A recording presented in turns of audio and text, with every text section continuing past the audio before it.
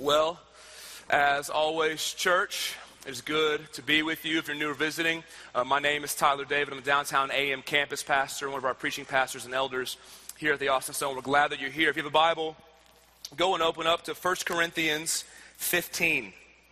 1 Corinthians chapter 15. If you don't have a Bible, as you're turning there, don't worry about it. It'll be on the screen behind me throughout the sermon.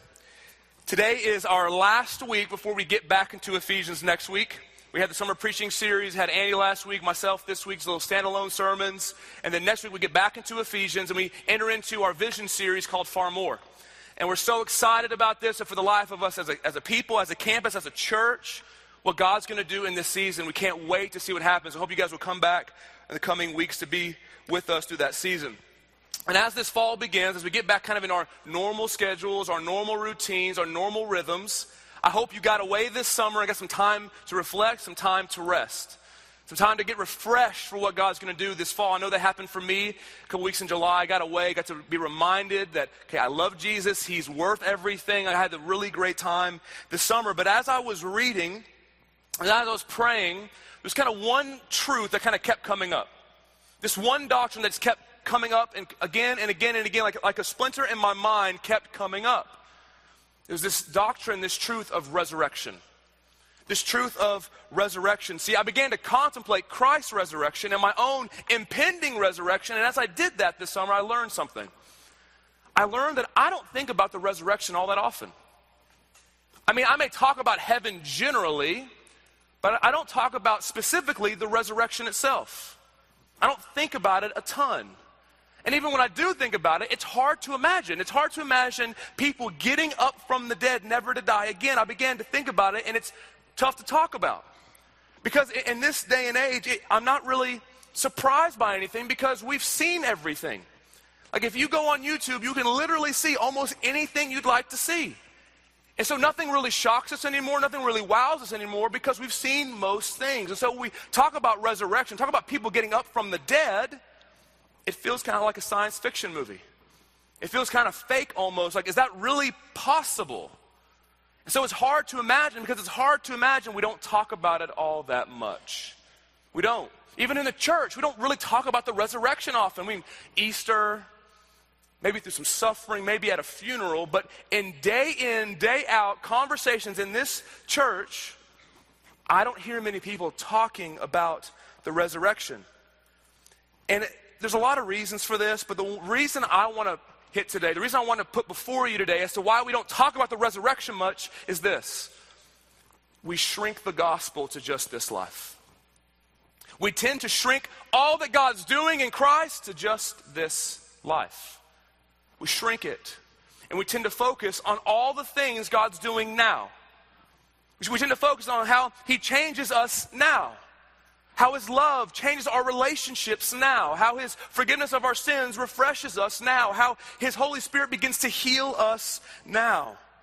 We tend to focus on what God has already brought into existence through Christ, but we don't think about the future very much. We don't think about what God's going to do in Christ. And when we do this, when you only think about now, you only think about what God's brought into existence now, you miss out on the best parts of salvation. You miss out on the very best parts of salvation. All the best parts for the Christian are yet to come. They are. It reminds me of getting engaged and getting married. I remember when I first asked Lauren to marry me on Mount Bonnell, as soon as she said yes, in that moment, in an instant, everything was different. In an instant, she said yes, so now our lives, our relationship, our trajectory is altogether different now. Altogether different because she said yes. And engagement is a fun time. In engagement, you get to talk about your future and dream about your future and plan to your life together. And engagement is great, but it's just a means to an end. It's just a means to an end. You're not meant to stay in engagement. Engagement is this time where you have all the problems and none of the benefits. None of them. You're meant to move past that into marriage. But could you imagine if I got engaged to Lauren and I was talking to some of my friends and said, hey, you know what, we're really enjoying engagement, love it. We're just going to stay engaged forever. If I said that, you're like, man, we just love it, we're never getting married. You would think you're crazy and y'all are being shady for sure. Like, that's what you would think. And you should think that, okay? Because engagement is still this frustrating process because there's limits to how you overlap your lives together. There's limits to how you experience one another. Engagement is great, but it's meant to lead you to marriage. In the same way with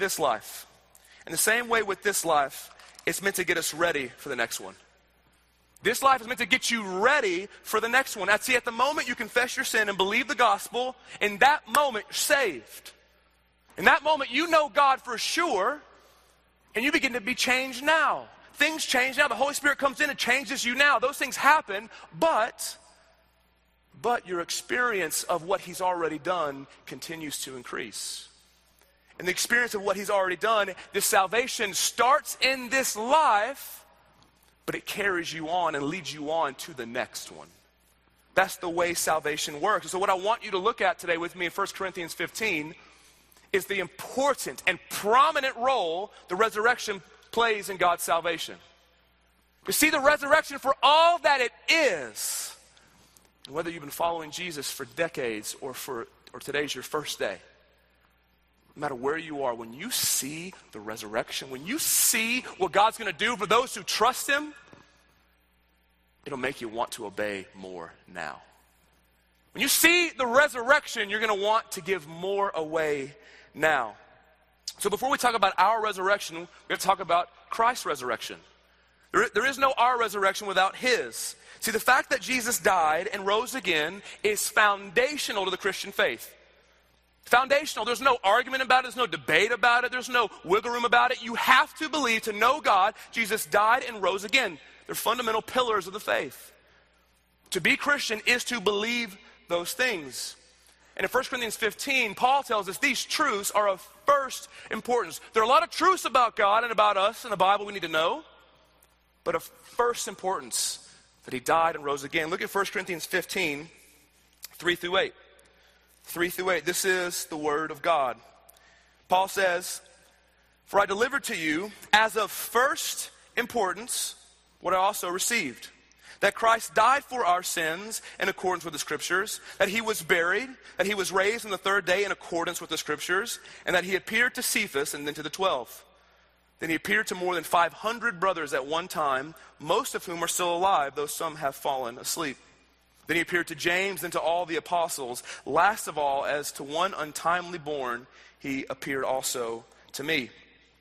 So Paul is writing this letter to a very dysfunctional church in Corinth. They have all sorts of dysfunctions in their relationships with each other. There's division among them because certain people like this church leader and other people like this church leader. There's sexual sin, there's lawsuits, there's marriage problems, there's idolatry, on and on I could go. And all these problems Paul addresses. He deals with them in the book. But at the very end, he says, but you have to know one thing of first importance. Jesus died and He got up from the grave. He goes into great detail about the resurrection because He wants them to know Jesus didn't just resurrect spiritually. It wasn't that He died and He's still on the ground, but His soul went to heaven. No, that's not what happened. His physical body got up. And not only did the apostles see Him, but hundreds of people saw Him. Paul tells them, some are still alive. Go ask them. They saw the physical risen Lord Jesus. Paul says, I even got to see Him later on. That this Jesus reigns over everything in His resurrected human body. That's who this Jesus is. It's really important that we know that. And the reason it's so important is that Jesus' resurrection, if His resurrection doesn't happen, we are still in our sins. If His resurrection does not happen, if He just dies and stays in the ground, then we're still in our sins. We haven't been forgiven. Look at what Paul says in verse 17 through 19. Verse 17 through 19, he says, "And if Christ has not been raised, your faith is futile, and you are still in your sins. Then those also who have fallen asleep in Christ have perished. If in Christ we have hope in this life only, we are of all people most to be pitied." See, Jesus rising from the dead is absolutely essential to us being forgiven by God. See, Jesus didn't just die. If He just died and didn't rise, that means He didn't conquer the curse of sin, death.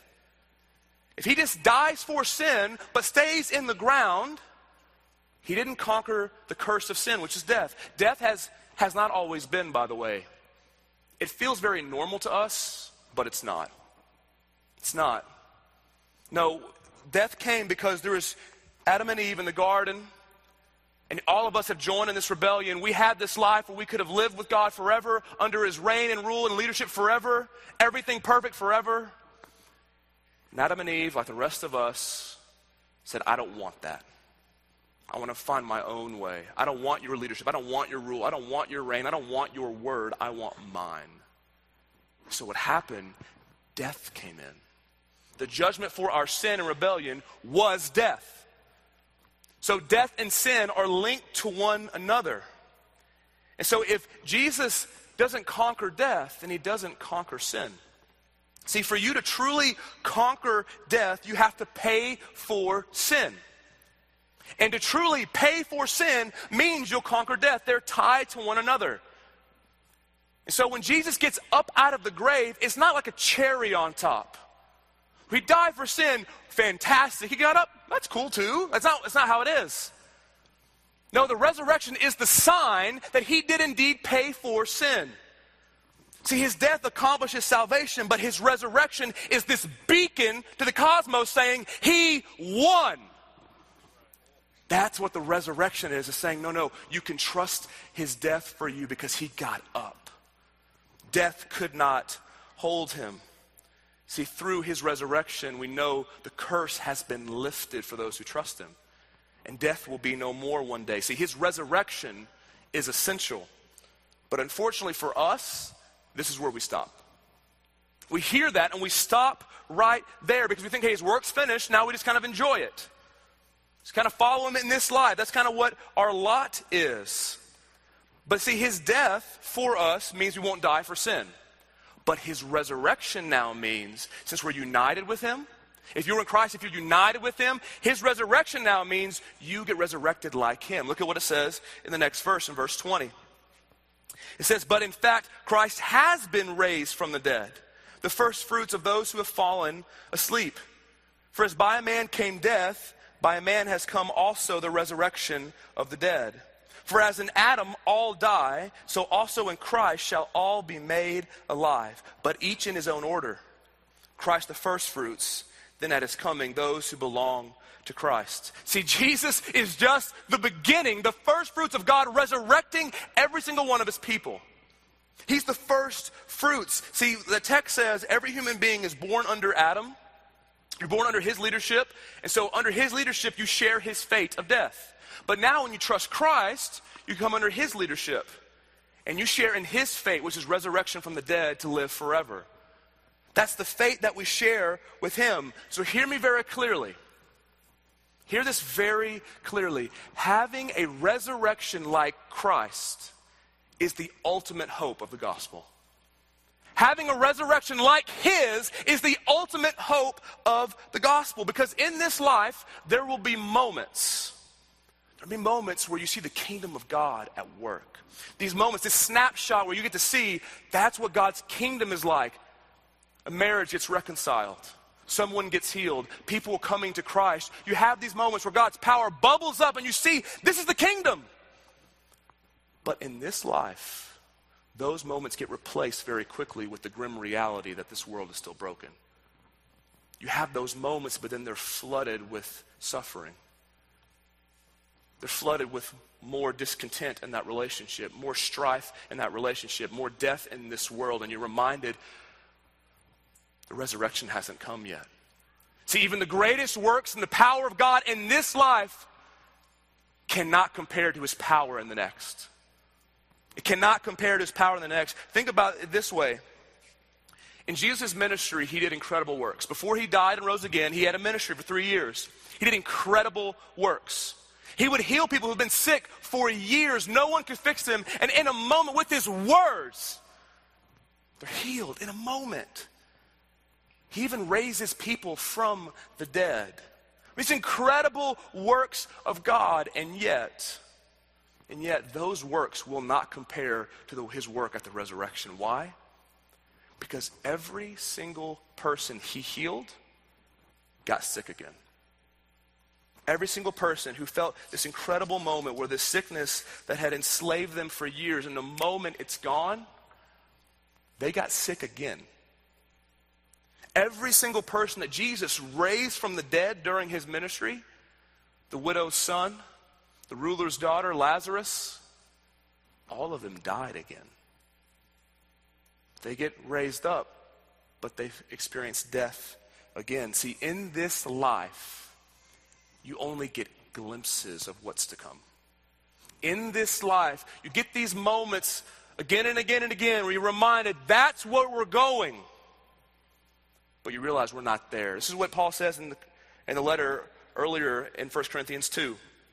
Don't turn, they'll be on the screen behind me. It says, "But as it is written, what no eye has seen, nor ear heard, nor the heart of man imagined, what God has prepared for those who love him."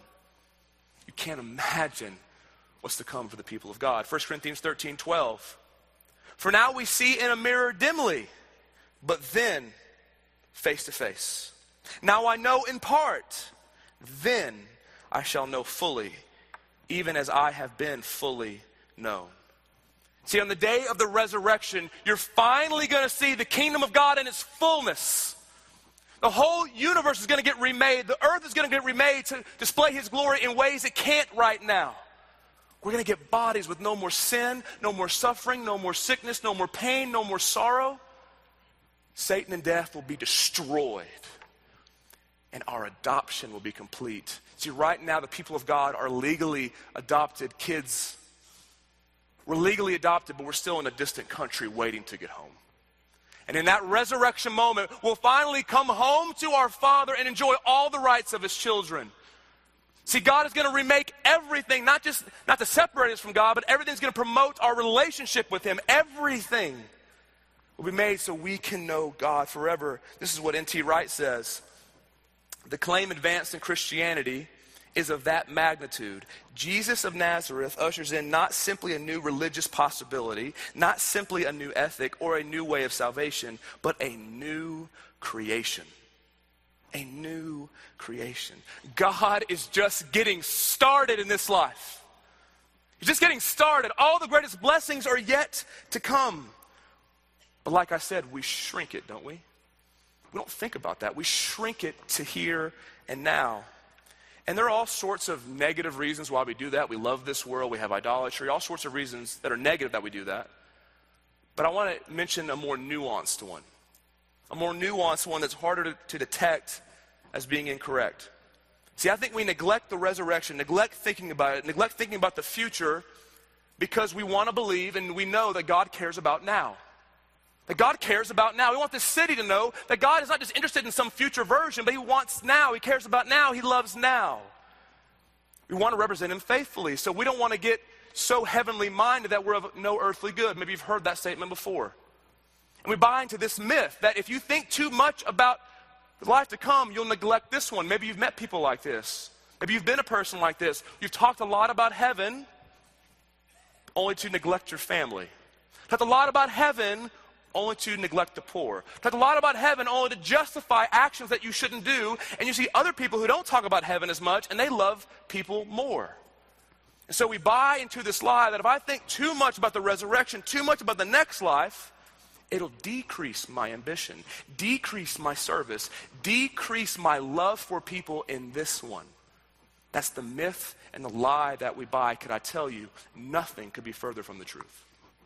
Nothing could be further from the truth. Actually, the exact opposite is true. There is no one in this life who's genuinely thinking about God's coming kingdom and their resurrection who's not actively serving in this one. It's a straw man. That doesn't exist. If they're talking about heaven and they're not doing that, they don't understand the resurrection. They don't understand the next life. No, here's actually what happens.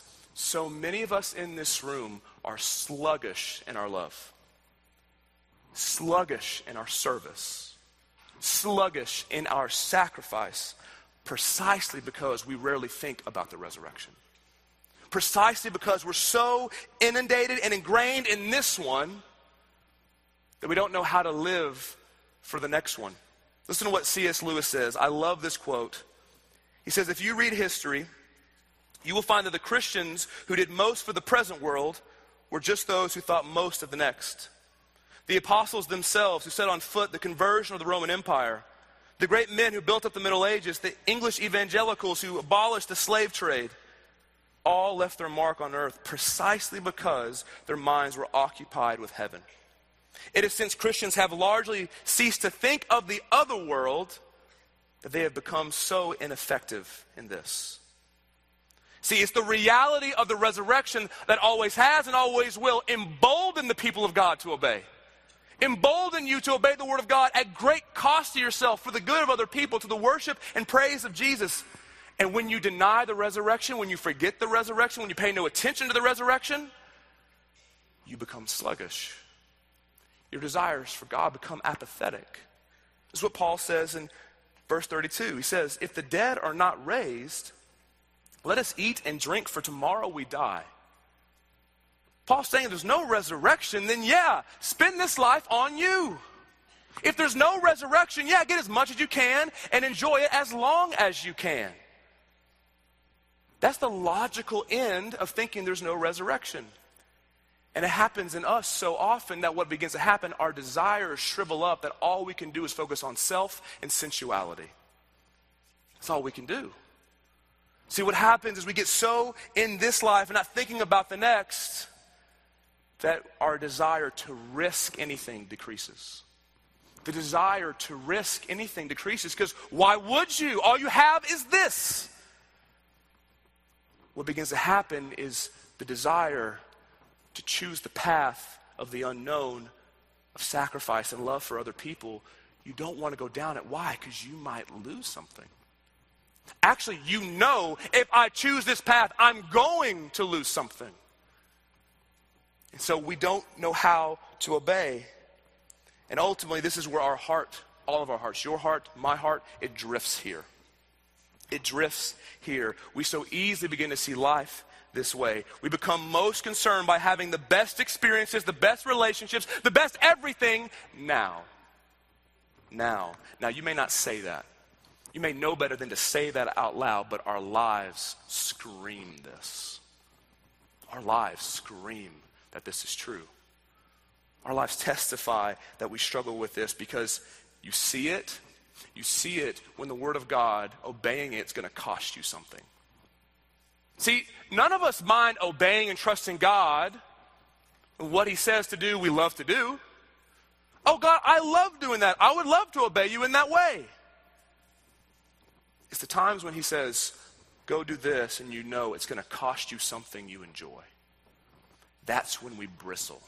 That's when we complain. That's when we procrastinate. That's when we justify. That's when we begin to make this kind of theology of this God who would never challenge me. This God who would never tell me to do anything that costs me anything. He loves me too much to make me lose something. We begin to have that thinking of God, and His main thesis statement is this: eat and drink and do what you like, for tomorrow you die. Eat and drink and just be really nice. Don't be overly mean to anybody, and you'll be great. See, it's not that every command of God feels impossible, just the ones that cost. It's not all the commands of God that will feel this way to you. It's the particular ones that you know if you choose them, you're going to have to lose something. And then it begins to feel impossible to do things that you know you're supposed to do things like forgive someone, but they haven't apologized. Or they've hurt you really, really deeply, and you don't want to forgive them because you'll have to lose a sense of justice, a sense of self-righteousness, to trust that God will dole out justice as He sees fit. It feels impossible to be as generous as God says with our money and possessions because we know we're going to have to lose this sense of security and comfort and status and acceptance. It feels impossible to only express sexuality in the way that God designed it for a man and woman in marriage. That's the only way. And then we know to do that, to say yes to that, means I'll have to lose acceptance. I'll have to lose some sort of pleasure. I'll have to lose something. Those are just three ways, but on and on I could go of how following Jesus means you'll have to lose something. Some sort of comfort, some sort of approval, some sort of power, some sort of control. Can I tell you, when this is the case, when you have this thinking, if all you have in mind is this life, then following Jesus should feel impossible. If all you have in mind is this life, then following Jesus should feel impossible. I mean, if there's nothing more coming for the people of God, why lose anything? Why risk anything? If there's nothing coming for us, why not just try to find a way to love Jesus and not lose anything? Why not try to find a way that I can follow Jesus and lose nothing? Because when you read the Gospels, this incredible Jesus who reigns over everything, he wants everything. When you read the scriptures, you see he is relentless. Today, he's relentless for you. He always wants more. Don't ever think Jesus is like, yep, I'm good, you're fine. Let's just ride this thing out. That's not how it works. Jesus has this passion. He's like, I want more. I don't want part of your heart. I want all of it. That's what Jesus is like. See, he calls us to do things that only make sense if there's a resurrection. To give away things that only make sense if there's a resurrection. That's what Paul says in verse 19. He says, if in Christ we have hope in this life only, we're of all people most to be pitied. He says, if Christians only have this life, people should feel bad for us. People should feel bad for us. Here's the question that has genuinely been haunting me the last couple of months, and I hope the Spirit of God will use it to haunt you. Am I living a life that only makes sense in light of the resurrection? Am I living a life that would make no sense if the dead aren't raised? Does my bank account, does my schedule, do my relationships, is my disposition, is my evangelism, is my beliefs, is my hope in suffering of such a quality that it doesn't make any sense if this life is all there is? Or could you explain my life pretty easily? Could you look at my life and say, yeah, that makes sense. He's a young guy, young family. It's kind of what those people do. He lives in Austin. That's kind of what most people think. He lives in America. That's kind of lifestyle people have. I wonder what the answer to the question is for you. Are you, if you're in Christ, do you have a life that demands an explanation? Do you have a life that says, they must believe there's another life coming? I don't know why they would believe that, do that, risk that, give that. Makes no sense. And if you ask that question, if you're honest about that question, I'm telling you, God's going to do in you what he did to me. You're going to find out you had a lot of sin you didn't know you had. A lot of sin you didn't know you had. That as I began to ask that question, what God began to show me is that I'm treating time and my energy level as if I need to hoard some and I need to take care of myself. That I've put these unconscious limits on what I'll do. Okay, if it's this time of the day and I've worked these many hours, then no one can ask anything of me. I can't get to know other people in my neighborhood. That's ridiculous. I've already done so much today. For me, probably the most humbling one was for all the ways I think I'm bold and all the ways I think I'm courageous. I've just found from asking this question, I'm still terrified of death. It still dictates a lot of my decisions. I don't believe I'm going to get up. I believe death has the final word. I'm not sure what God will bring up if you ask that question. I'm not sure. I don't know what the Holy Spirit is going to bring up in your heart as you ask that question. But can I tell you the solution? The solution is not to hear the sin and to see it and to go, okay, I promise God I'll never do it again. That's not the solution. That's not my solution. Solution is to get your eyes off of yourself and look at this resurrection. To remember that the resurrection is not warranted by your life, it's warranted by Jesus's. His life warrants resurrection. His life gives resurrection. I know it's going to happen, not because I've been great, not because I've been good, but because he has. And when you think about that you're going to be raised no matter what because he was raised, now that begins to bring strength and energy and power to places you never thought you could obey. all of a sudden you have this desire to give away things you never wanted to before. Why? Because you're going to inherit all things one day with Christ. That even though it feels like a risk for us, ultimately it's not. It's not. It's this resurrection that Jesus has secured for you, that Jesus promises for you, that Jesus will bring the past for you, that causes us to live lives that should be pitied if there's no resurrection. The resurrection is the only reason why you'd want to give away more time, more energy, more effort, more money, more reputation, more status, more of your dreams away for other people. If you believe this resurrection is coming, the fuel for radical obedience now is remembering and thinking about the radical resurrection to come. I want to close our time together by the way Paul closes in 1 Corinthians 15. Paul closes this whole chapter on the resurrection. He closes with this incredible vision of what is the future of every Christian. And if you're in here and you're not a Christian, you haven't trusted Jesus yet, this will be your future the moment you receive his grace. Let me read this to you. 1 Corinthians 15, verse 50 through 58. Says this, I tell you this, brothers, flesh and blood cannot inherit the kingdom of God, nor does the perishable inherit the imperishable. Behold, I tell you a mystery. We shall not all sleep, but we shall all be changed. In a moment, in the twinkling of an eye, at the last trumpet. For the trumpet will sound, and the dead will be raised imperishable, and we shall be changed. For this perishable body must put on the imperishable, and this mortal body must put on immortality. When the perishable puts on the imperishable, and the mortal puts on immortality, then shall come to pass the saying that is written, death is swallowed up in victory. O death, where is your victory? O death, where is your sting? For the sting of death is sin, and the power of sin is the law. But thanks be to God who gives us the victory through our Lord Jesus Christ. Stop right there. This incredible picture of resurrection. That in a moment, God's going to say, get up, rise, all of my people forever. That's your future, Christian.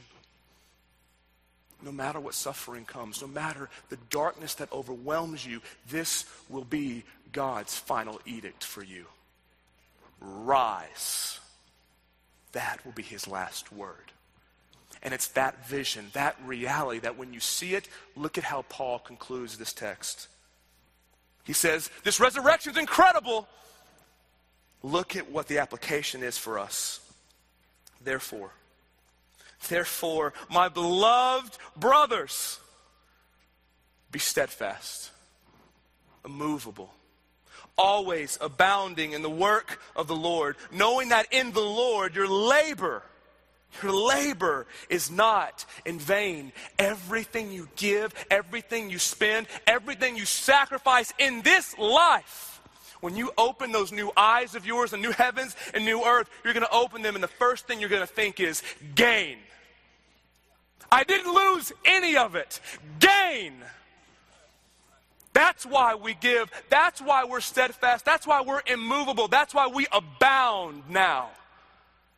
Because none of it, church, none of it will be given away or spent in vain. Let's pray.